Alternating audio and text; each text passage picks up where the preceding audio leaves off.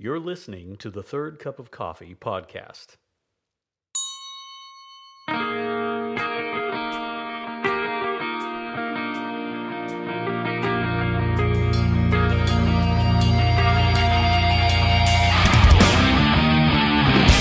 Good day, podcast listeners. This is Randy Bolander on the Third Cup of Coffee podcast. Glad to be with you today on what is the third of 3 days of celebration in the Bolander home. This is what's gone on the last couple of days. 2 days ago, Zion turned 19. Zion is living at home, taking some college classes, and is gainfully employed. For this, oh Lord, we thank you. And so he's busy. And then yesterday, Piper turned 11, which means for a short period of time, until September, I have 3 11-year-old girls until the twins turn 12. So if your prayer list is a little short, you might want to throw that on the bottom there. 3 11-year-old girls with all that means. Just let that soak into you for a minute. Okay, so Zion's birthday, Piper's birthday, and today, Kelsey and I celebrate 31 years of marriage. 31 years ago today, we were married at Tri-County Assembly of God in beautiful Fairfield, Ohio, Route 4, just north of, I guess that's 275. It's been a while since I've been there. But wow, 31 years. This is the time of year when I tend to give unsolicited marriage advice and just start talking about what we've learned. But I've discovered that the world is divided into 2 groups, those who need the advice and don't want it, and those who want the advice and probably don't need it. And so rather than dive into that today, I've just decided to mention happy anniversary, Kelsey. It has been a great 31 years, and we look forward to many, many more. Had a good morning, got up this morning, joined in with a Zoom group to just kind of connect and pray. This little group's been connecting twice a week since the pandemic hit, since we kind of went into lockdown, which we're not really under lockdown anymore, but we're still in kind of a very unique circumstance. And it's so interesting. Most of us didn't know each other very well at the beginning. We were just kind of thrown together by circumstance.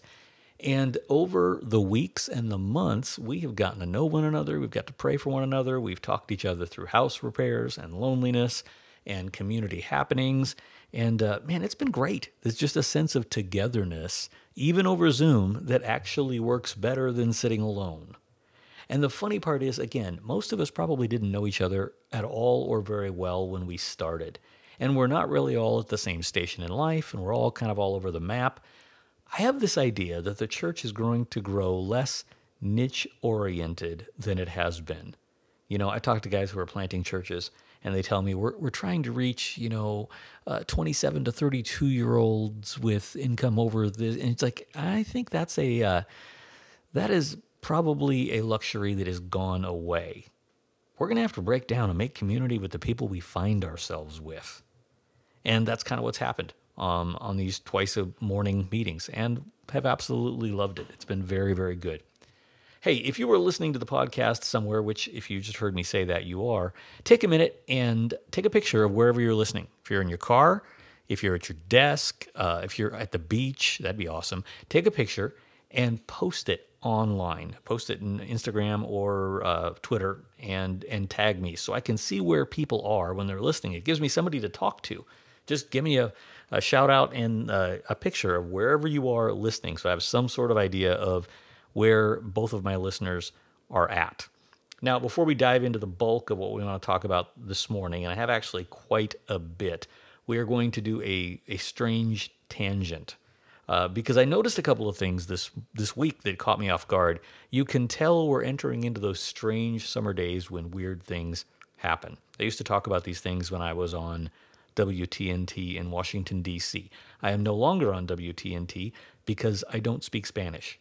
And the station went completely Spanish, at which point it was clear that my days were going to be short there because I didn't know the language.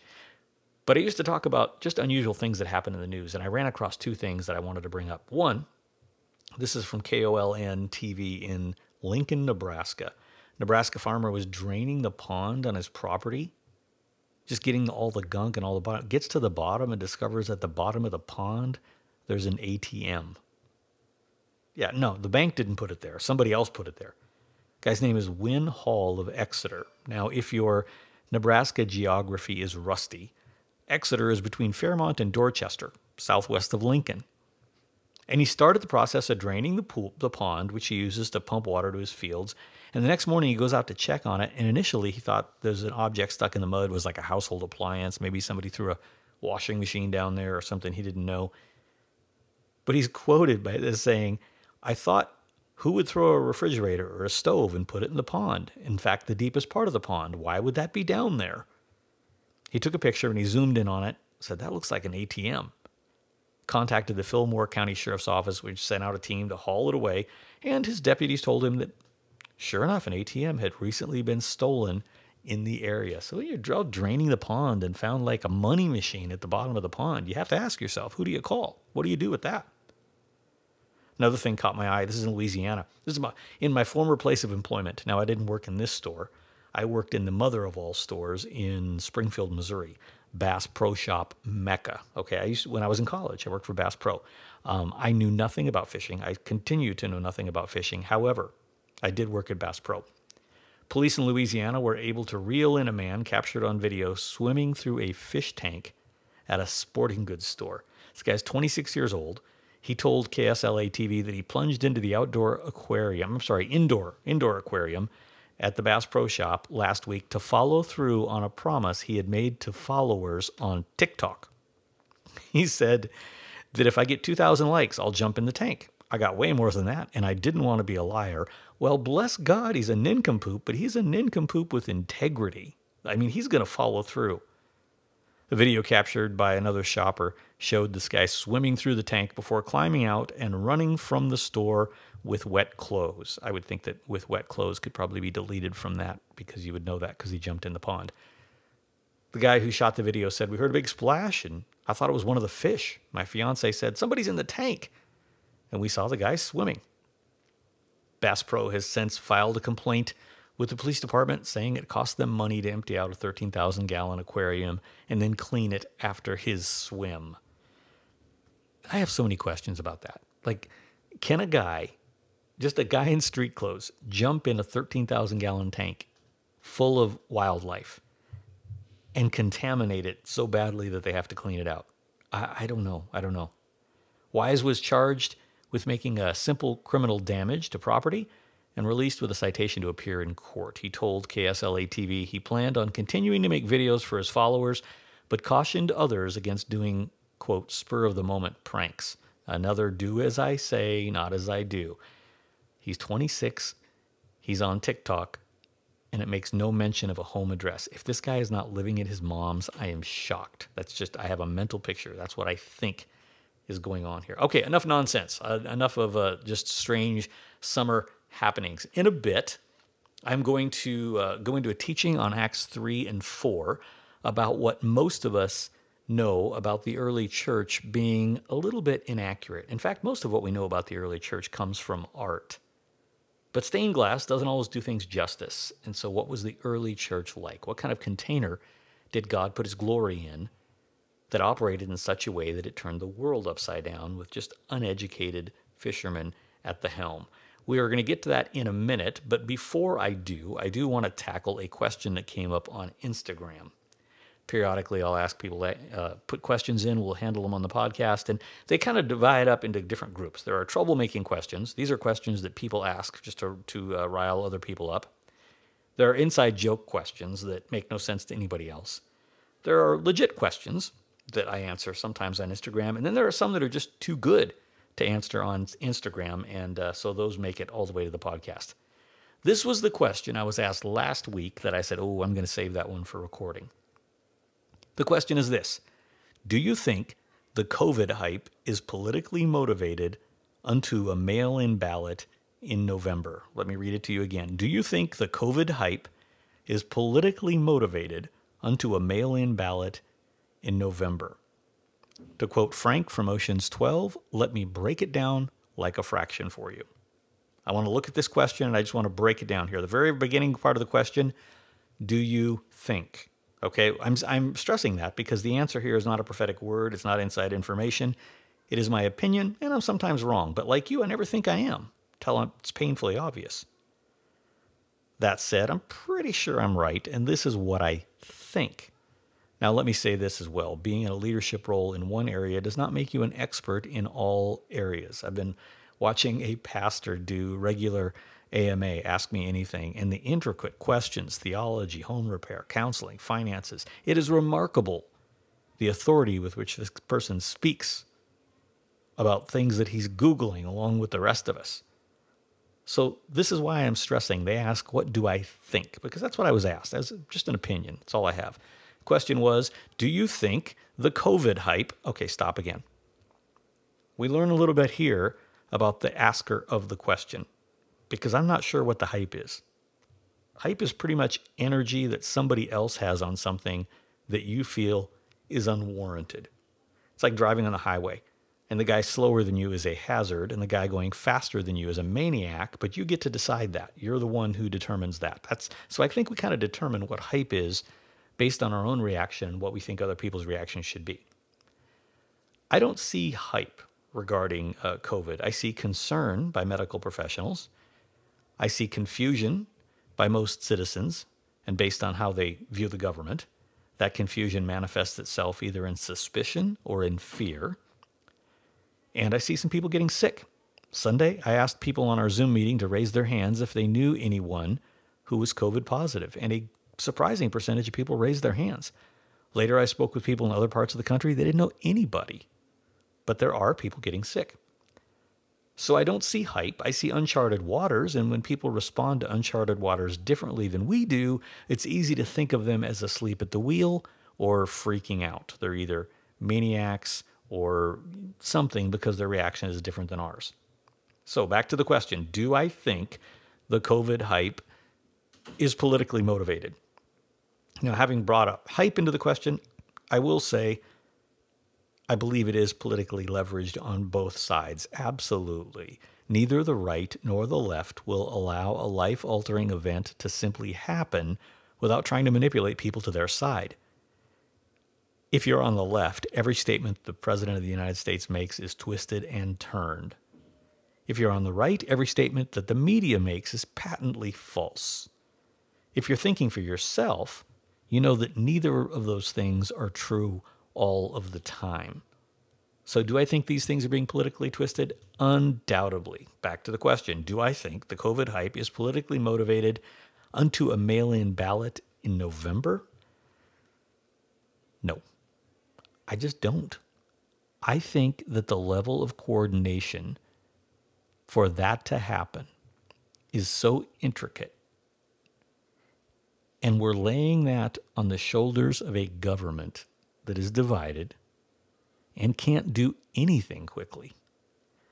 I think that is some movie-level Machiavellian conspiracy plot that I just don't... Now, are there people who would want that to happen? Yes, I think there are people who would want that to happen. I think there are others who it is their worst nightmare, but I see both the far right and the far left throwing aspersions against the electoral process in preparation, I guess, for losing. I think either side is preparing for the chance that they could lose so they can protest and say that the whole system was somehow flawed. That's honestly what I think.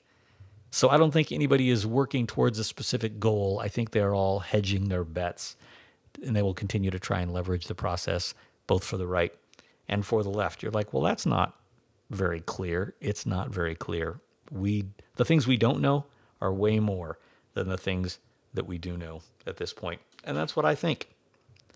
We're going to dive into Acts 3 and 4. This is from our Zoom group church that we met with on Sunday morning. If you are interested in joining us, you're looking for a place to land, you can go to zoefoundationkc.com. It's just a placeholder. It's not the name. The group doesn't have a name. But if you can go to zoefoundationkc.com and sign up, we send out a weekly email that keeps you posted on when and where we connect online. And we would be happy to have you join us, diving into a new series called Little Rough and Ugly that talks about the early church and what it was really like. This was recorded Sunday morning all about Acts 3 and 4.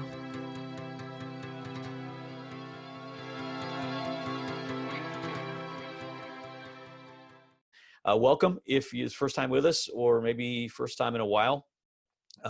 Good to see everybody that we can see, and good to have the rest of you with us. If we can't see you, we're glad you're here.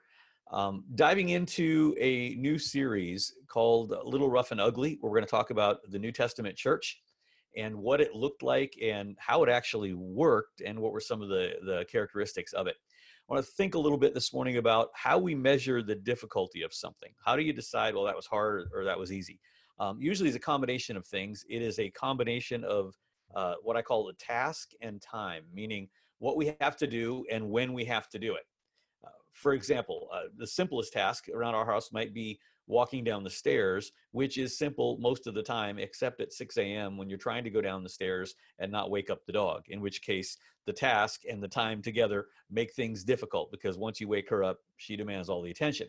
So in establishing a new church, what we're choosing to do here is a challenging thing under any circumstances. It would never be easy. And then because of events that are out of our control, we're doing it at a very interesting time. And I'm not saying that it's easy under any circumstances, but it's certainly unique under the circumstances that we're doing it here. The task and time make this difficult. Nobody writes books about how to start churches in seasons like this. Had we done this a year ago, there would have been all kinds of models and seminars that we could have drawn from. Now, they wouldn't always work, but they had worked at some point, and somewhere somebody had got it to work. And because we had those models, it's easy to understand how the calling of the church sometimes took a backseat to the method of the church. Because if we thought we got the methods right, it would always work because it had worked somewhere. Now, those models and those seminars are not being held right now, in part because gathering is difficult, but also because what they would have said 6 months ago would be ineffective today. It's not that there is no way to do what God is asking us to do. It's just that the way isn't obvious. We are off the map when it comes to navigating on how to establish a congregation and really even how to do church. We're in a perfect storm of a challenge and a lack of proven models. But I've got to tell you, I'm excited about that because storms clear the air. It's this actual challenge that will keep us close to his word and attuned to his spirit, because everything else that we might fall back on has proven inadequate. And so in some ways, as hard as this all is, this is a distinct advantage. It has been the graciousness of the Lord to invite us into something challenging in a season when all of the normal ways of doing it are broken. That's good. That's the graciousness of God. Now, I woke up this morning and I will try and reenact the first 3 minutes, or not 3 minutes, the first 3 seconds of my consciousness this morning. It was, I wake up and I went, Zoom. Like, I just, this is the way we're going to do it again is Zoom, Lord, we got to do Zoom. And I laid there and I was praying about it because I think if I'm not excited about this, nobody's excited about this. Like, this is terrible that I'm not excited about doing it this way. And I felt like the Lord was speaking to me and saying, be grateful that you are doing it this way, because about the only thing that you guys can do as a group that is really effective right now are prayer meetings. Like, that's about the biggest thing that we can do is we can gather and pray. Now, we are doing that multiple times a week, and actually they're really good prayer meetings. I'm super excited about them, but I don't know what we would do if we had options to do other things.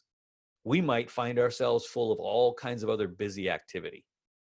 And I think we all want to do what Jesus said. I think we've always wanted to do it. When Jesus said, I want a house of prayer, he placed us in a timeline of history where prayer has been our primary activity right now. We say that's all you can do. That's true, but really it's all he's asked for. So times will change and we will be able to do other and more things, but we will always do this because it has been able to be built into our DNA. We find ourselves in this season being people of prayer like we might not have been in another season. So no matter which way the pandemic goes or the economy or the culture goes, prayer is being written into our DNA. Now, in auto racing, they talk about cars that are converted to speed or cars that are built for speed. You take a Chevy, you put a big motor in it, it's converted for speed. You take a Ferrari, it is built for speed. You can make any car fast, but if you start with fast in mind, you get a better car. I want to build a church for prayer, not build a church and then convert it to prayer later. And God's actually allowing us to do that. He's allowing us to build something that prayer is a main part of its activity. That is a gift from God. And we're examining other ways of doing this. We're talking about, well, how many people can we gather in one spot, but still how many can join via Zoom or via other platforms. I spent some time with Micah Blosser this week talking about novel ways that we can do that. He's got some great ideas. But because of how the Lord has forced us to do this, years from now, people will look at this congregation and they'll say, wow, you guys do a lot of prayer meetings. And we will say, it's always been that way. And it's easier to build that way than it is to convert to it. In a burst of advice in 1 Thessalonians 5, along with instructions about generosity and honor and affection for the prophetic, Paul writes a 3-word phrase. He writes, pray without ceasing. I can imagine him laboring over that phrase. Finally, just deciding the simplest version was the best. Pray without ceasing. He thinks if I write that, they can't twist that to mean anything else. So even as the hand of God is forming who we are and circumstances around us are holding us back from adopting everything that we thought was normal in how church works, but isn't practical and isn't really all that effective, we scan the horizon and we look for other models. Okay, how are other ways that we can do this? Where are the blueprints for the church that you're building right now?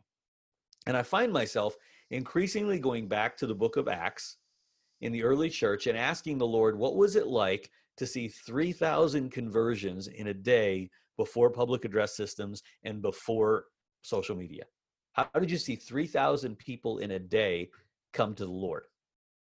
God, what kind of container did you prepare to change the face of the unknown world inside of a generation? What did you build in that time? What characteristics did you bake into the early church that allowed them to grow and to thrive against all suspicion of the religious right and the overreaching political arm?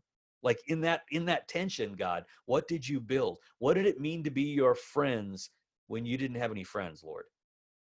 And in reading the book of Acts, I've kind of come to this decision, and this is a little painful to admit, but if the apostles opened a church nearby, we would think hard before we would attend. I don't know how quickly. I think we would say, do we like them? Oh, yeah, we like them. We love what they're doing. Do you want to go to that church? I don't know. No, I don't think I want to attend that. Acts 5:13 talked about people. It says, none of the rest dared to join him, but the people held them in high esteem. We like them, but I don't know if I want to go there. Why is that? Most of our thoughts about the early church have been formed less by the Bible and more by art. Most of what people think about when they think about the early church, they think about what they've learned, particularly in mainline churches, from stained glass. In a stained glass window, the characters are two-dimensional and they're surrounded by this kind of otherworld glow. I can almost imagine Peter or Paul walking into a cathedral, seeing themselves represented in stained glass and saying, who's that? Oh, well, that's you. That's how we envisioned you. We portrayed you that way. And them saying, well, that's not the way it was. I actually kind of look wimpy in stained glass. I'm a little more buff than that. And I've never actually had a halo. And at the time that you pictured us in that stained glass, we were actually fighting. That's not what it was like back then. If stained glass were accurate, it would be chipped and cracked and a little dusty. The Church of Acts, even in its tremendous power and influence, was often little, rough, and ugly. And if the stained glass were accurate, we would think twice about, do we want to be a part of that? Nobody makes stained glass as little, rough, and ugly as the church was. So in the next few weeks, I want to address the idea of the early church to make sure we're informed about what we're really talking about, and even start asking God if he would stir in us the things that made them great, even as they were a little rough and ugly. Because if we can get a sliver of the presence of the Lord, I mean, if we can just tap into the anointing that they had and how they did things, our littleness and our roughness and our ugliness do not matter. If you have your Bibles, turn to Acts 3. We're going to be in Acts 3 and 4 today. And we're just going to go through, not the entire book over the series, but different parts along the way and see what the characteristics, they just kind of pop out to us. Now, of course, the book opens at the very beginning with the ascension. We've talked about that in recent weeks. And then the outpouring of the Holy Spirit in Acts 2, Peter's sermon, where thousands are converted. and needed to be discipled by a relatively small number of believers in the upper room. So two characteristics we want to talk about this morning of the early church. First of all, they were unapologetically confrontational. There are two aspects to the story of Jesus, who, as he lived and died on the cross again so that we could live forever, and they are the idea of comfort and confrontation. Now, Jesus offering people comfort along the way caused him a lot of issues. He was constantly at odds with the religious people of the day because he offered comfort to people who they felt did not deserve it. In John 8, they brought Jesus, an adulterous woman, and they goaded him, trying to get him to participate into stoning her, which would have been allowed by law. But rather than do that, he challenges them with their own sin until they all kind of walk away. And then with incredible tenderness, he turns to her. And in John 8, 10 and 11, he offers her comfort. He stood up and said to her, "Woman, where are they? Has no one condemned you?" She said, "No one, Lord." And Jesus said, "Neither do I condemn you. Go, and from now on, sin no more." The ultimate place we find ourselves in after responding to an encounter with Jesus is one of comfort. He's not looking to demolish us. He's not looking to punish us. He calls us higher and he makes us free. There is a comfort in the gospel. Paul prayed that the Corinthians would understand what that comfort was like. In 2 Corinthians 1, 3, and 4, he says, "Blessed be the God and Father of our Lord Jesus Christ, the Father of mercies and the God of all comfort, who comforts us in our affliction, so that we may be able to comfort those who are in any affliction with the comfort which we ourselves are comforted by God." Comfort is a part of the gospel. But if we make our presentation of the gospel only about comfort, we don't tell the whole story, and we actually lead people into making peace with sin. And suddenly, because we've comforted them, but we've not challenged them, they're in an alliance with the devil rather than having made peace with God. The message that Jesus just wants you to be happy is incomplete. He wants you to be reconciled to him. It is possible to be happy and stupid. It is possible to be happy and far from God for a while. It is not the will of God for your life just to be happy. It's for you to be reconciled with him. And if we only talk about the message of the comfort of the gospel, we don't actually get people free. When you read the Bible, comfort is always attached to Jesus' message along with confrontation. Immediately following the outpouring of the Holy Spirit, Peter is preaching extemporaneously to this crowd that's assembled. And there's a thread in the storyline here that illustrates how confrontational the apostles could be. In Acts 3, Peter and John are on their way to the temple for a prayer meeting. And as they go, they pass a man who has been lame since birth. He is a beggar. Now, it's similar, we pull out of a parking lot at a Walmart or something, we see a guy standing there with a sign, and many of us, the first thought through our mind is, how did he get there? Like, what are the processes by which you end up standing out in front of Walmart with a cardboard sign? And if we're not careful, we find ourselves judging or making assumptions about that, but we wonder, because in our culture, there are safety nets, and it's hard to imagine how someone would get to that point. In this culture, there were no safety nets. There were no programs. Begging was the safety net. In fact, the term beggar was less of a derogatory term than we would think and more of a description of what they did. They begged. Now, to truncate this a little bit, the beggar asks them for some coins, and Peter, who has just come off preaching and seeing 3,000 people come to Jesus, must have felt a little residual shundai on himself, and he tells him, "I don't have any money, but I'll give you what I have." And he grabs the guy and he heals him in a moment. Now, if this were a standalone story, it would be great.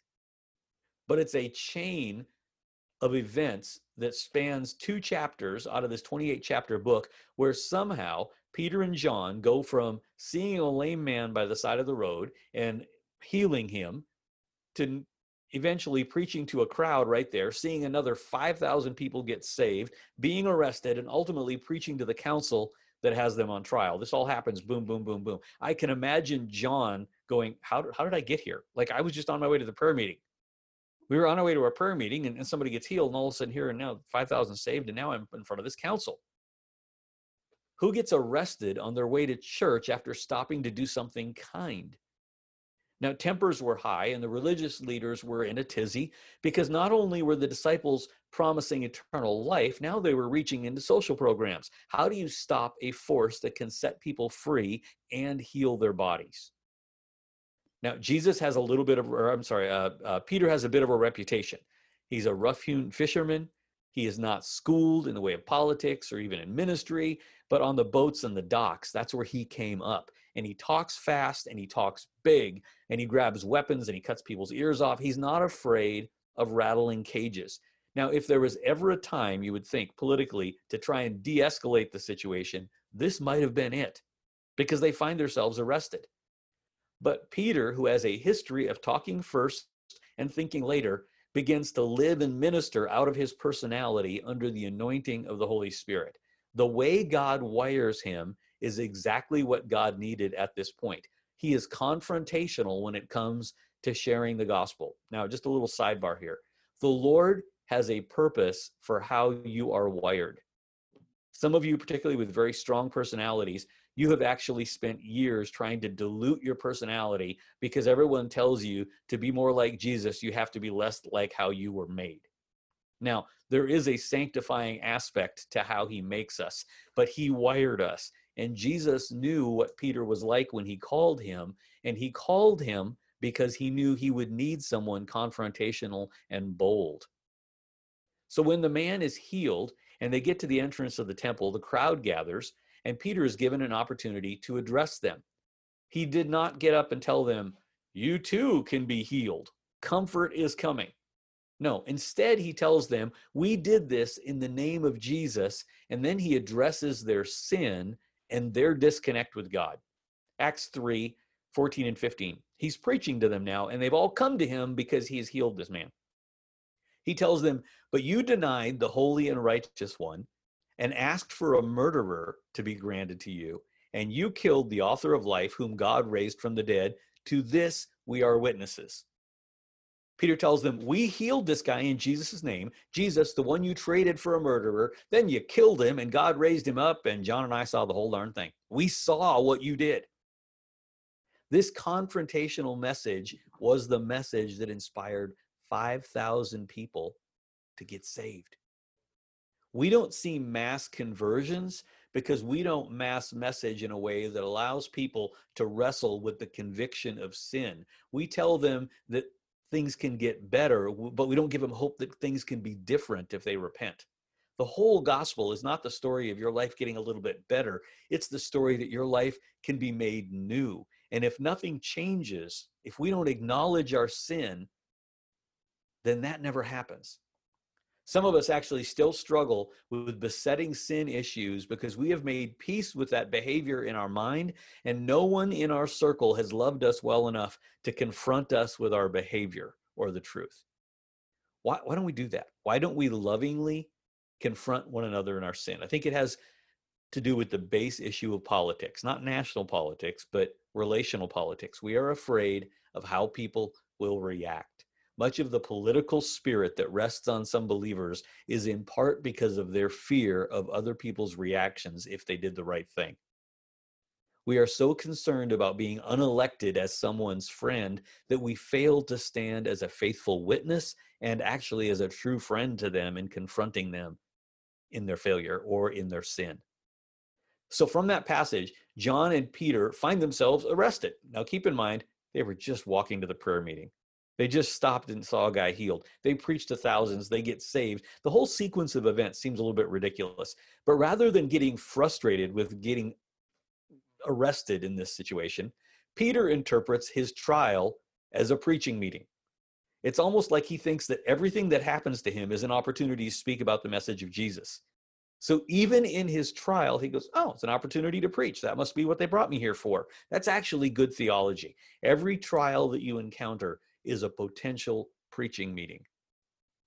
Now, in this case, you would think he didn't even consider the precarious situation he was in because he was asked by the authorities, why did they do these things? And in typical Peter fashion, he doesn't hold anything back. Acts chapter 4, 8 through 12. They're now before the council. Then Peter, filled with the Holy Spirit, said to them, rulers of the people and elders, if we are being examined today concerning a good deed done to a crippled man, if you're really calling us on the carpet because we saw a guy healed, By what means this man has been healed, let it be known to all of you and to all of the people of Israel that by the name of Jesus Christ of Nazareth, whom you crucified, whom God raised him from the dead, by him this man is standing before you as well. This Jesus is the stone that was rejected by you, the builders, which has come the cornerstone. And there is salvation in no one else, for there is no other name under heaven given among men by which we must be saved. If people are not confronted, they are never convicted. It doesn't mean we're always as abrasive as Peter was, because the Bible says the kindness of God leads people to repentance. But too often we express the kindness without explaining the feeling of conviction, because we're so afraid of condemning people, we never tell them that they're actually on trial before the Lord, and there is plenty of damning evidence. If that were you, would you not want someone to tell you? Conviction is a gift, because responding to conviction is what sets people free.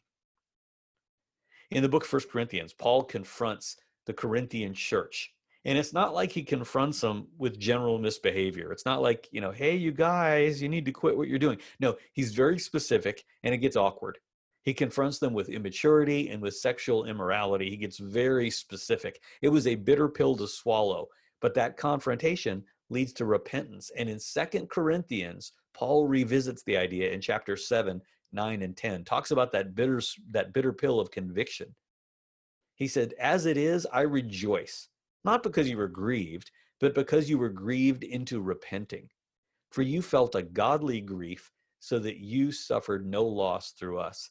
For godly grief produces a repentance that leads to salvation without regret, whereas worldly grief produces death. He goes, yeah, I know you felt bad when I said all those things, but you know what? Your heart's clean now. That godly conviction led to freedom. Now, I'm not proposing that we become unnecessarily controversial, although just living as a person of faith will grow more controversial as time goes by, and it will stand in stark contrast to the darkness around it. But I am for confrontation that produces grief over sin and leads people to repentance and to comfort with the Lord.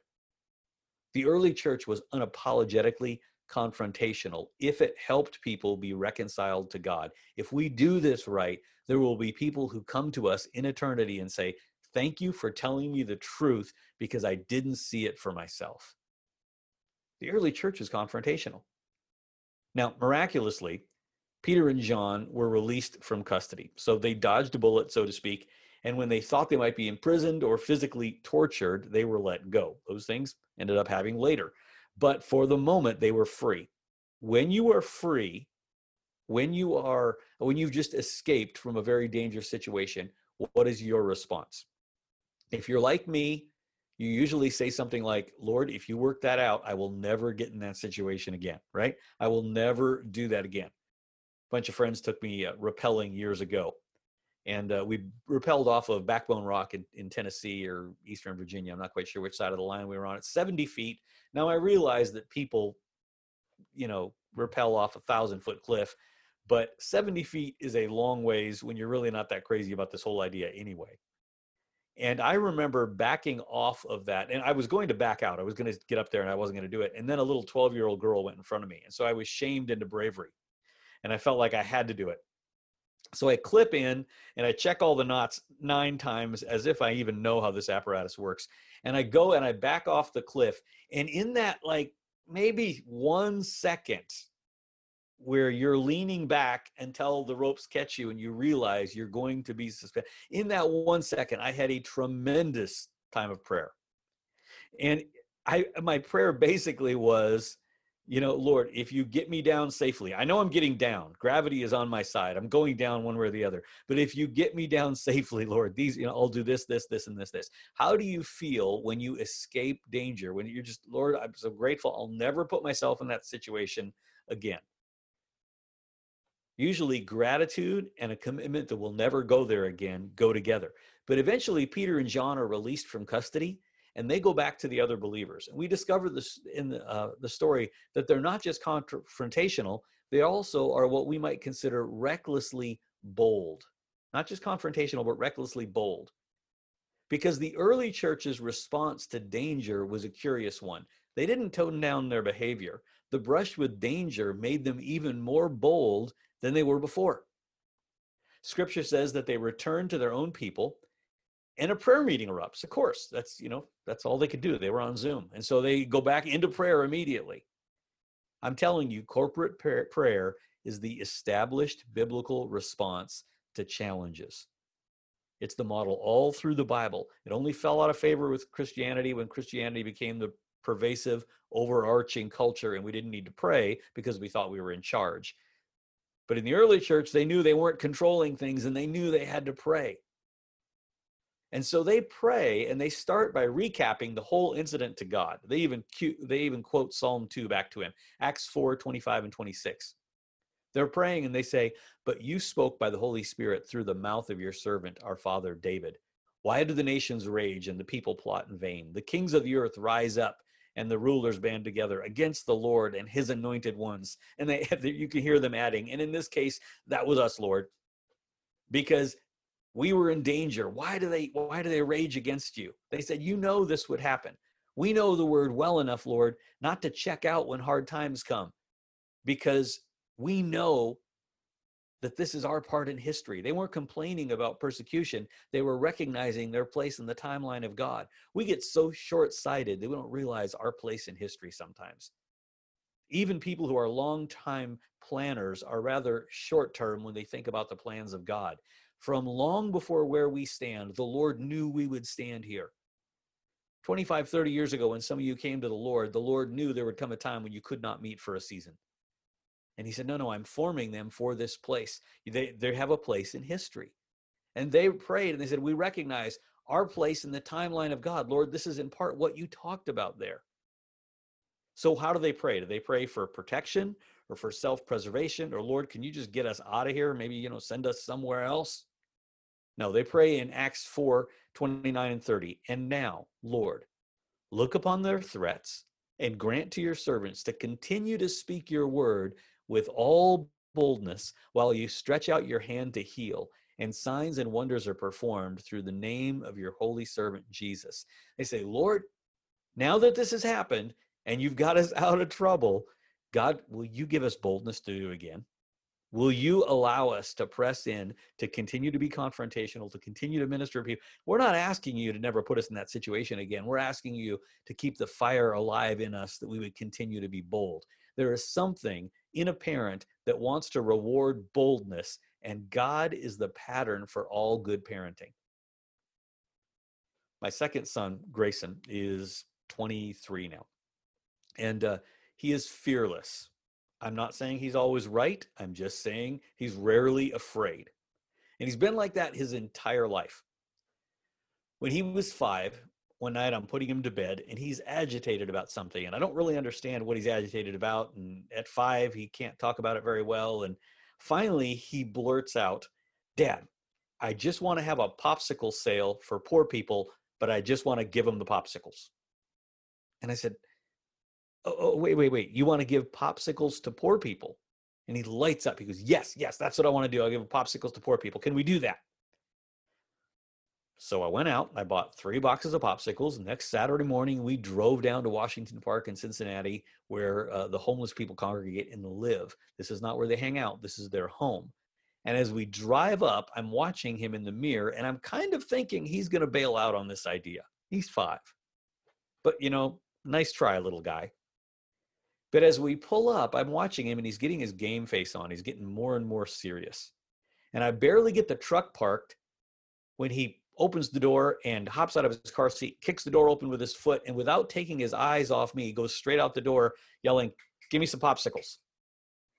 So I'm climbing out of the truck and I'm tearing the boxes open and I'm following him. I'm handing him popsicles as fast as I can. And this little 5-year-old guy, now Grayson, you have to remember, when he was a little guy, when he got very serious, his voice got very low. And so he's walking from people that are laying on the ground on a bunk that they had slept in. And they're talking to themselves and they're pushing grocery carts with all their supplies in it. And he's walking up to grown men laying drunk on the ground and he's giving them a treat, probably something nobody had given them in a long time. And he's telling him in his best little 5-year-old, very serious voice, God loves you. I wanted you to have a popsicle so you'd know that. Here, ma'am. I want you to have a popsicle. And meanwhile, I'm chasing after him and I'm wiping tears on my eyes because fathers love to see boldness for righteous causes in their children. Can you imagine the heart of the perfect father who sees his children doing good and then asks for strength to do more good? Does he reward that? I think he does. Or does he try and tell them, be reasonable? Or talk them out of the mission that he hoped that they would embrace to begin with? And God answers in Acts 4:31, when they prayed, the place in which they were gathered was shaken, and they were all filled with the Holy Spirit and continued to speak the word of God with boldness. God looked down and said, you want more of that? I'll give you more of that. That's what you were called to do. And from this point, the church takes off like wildfire through the known world because a father sees children leaning into their calling, and he will always answer that prayer for more boldness. Grayson called me a couple of days ago. Now, he's not 5 anymore. The same boy that gave popsicles to homeless people, same boy that spent all the money he had in Washington, D.C. when he was 8 or 9 years old buying burritos for homeless people, calls me a couple of days ago and he says, Dad, do we have any extra blankets? Now, Grayson hasn't lived at our house for years. So when he's saying, do we have any extra blankets? What he's saying is, do you have any extra blankets? I said, yeah, we've got some extra blankets. Why? He tells me, well, I met this homeless guy and he's great, but somebody just burned all of his stuff. And in my ears, I'm hearing this 5-year-old kid say, I just want to give popsicles to homeless people. Dad, I just want to buy burritos. Like, what father would not reward that? Grayson, we will find you blankets. We will find a way for you to do what you're called to do. The boldness of my own son, even at times when I think he should be more cautious, moves my heart to help him. What does the prayer of a bold church asking God to stretch forth his hand and do great things mean when our Holy Father is perfect? Now, we're not facing threats like they did in the book of Acts yet. None of us have been hauled in front of the city fathers. We've never been interrogated, although all of that could come one day. But we do face challenges. And in this season of challenges, if we ask boldly, if God is the same as he was, he answers. Because those are the prayers that he wants us to pray. Father, we come to you as this little group. Father, we embrace the moniker of Little Rough and Ugly. Find ourselves in a difficult season, doing a difficult thing, hungry for your presence, Lord. Hungry for the empowerment of the Holy Spirit that would give us the strength to be confrontational for you when you ask it, to extend comfort when it's time to do that. And through all trials and all difficulty that we would continue to ask, Lord, that you would spread forth your hand and that you would grant your servants boldness to speak your word, that we would see people healed and we would see people come to know you. And even in the areas of our own lives where there is besetting sin, we would see freedom like we have never seen before, because you grant the prayers of your children when we're bold and we ask in accordance with your name. Lord, I thank you for each one gathered here this morning. Pray a blessing on each household. Lord, we eagerly look forward to the time when we can gather together. But until that time, we do not despise the days of small beginnings. And we say thank you for this opportunity. Thank you for your word. Thank you for the gentle prayers of the saints, the verses that we heard read at the beginning. We thank you, Lord, that we are speaking into this young grandson who lost his grandfather for opportunities to represent you wherever we go. Lord, show us what it could look like. In Jesus' name, amen.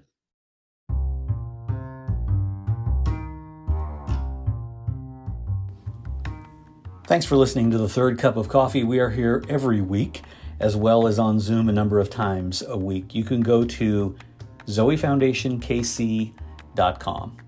Thanks.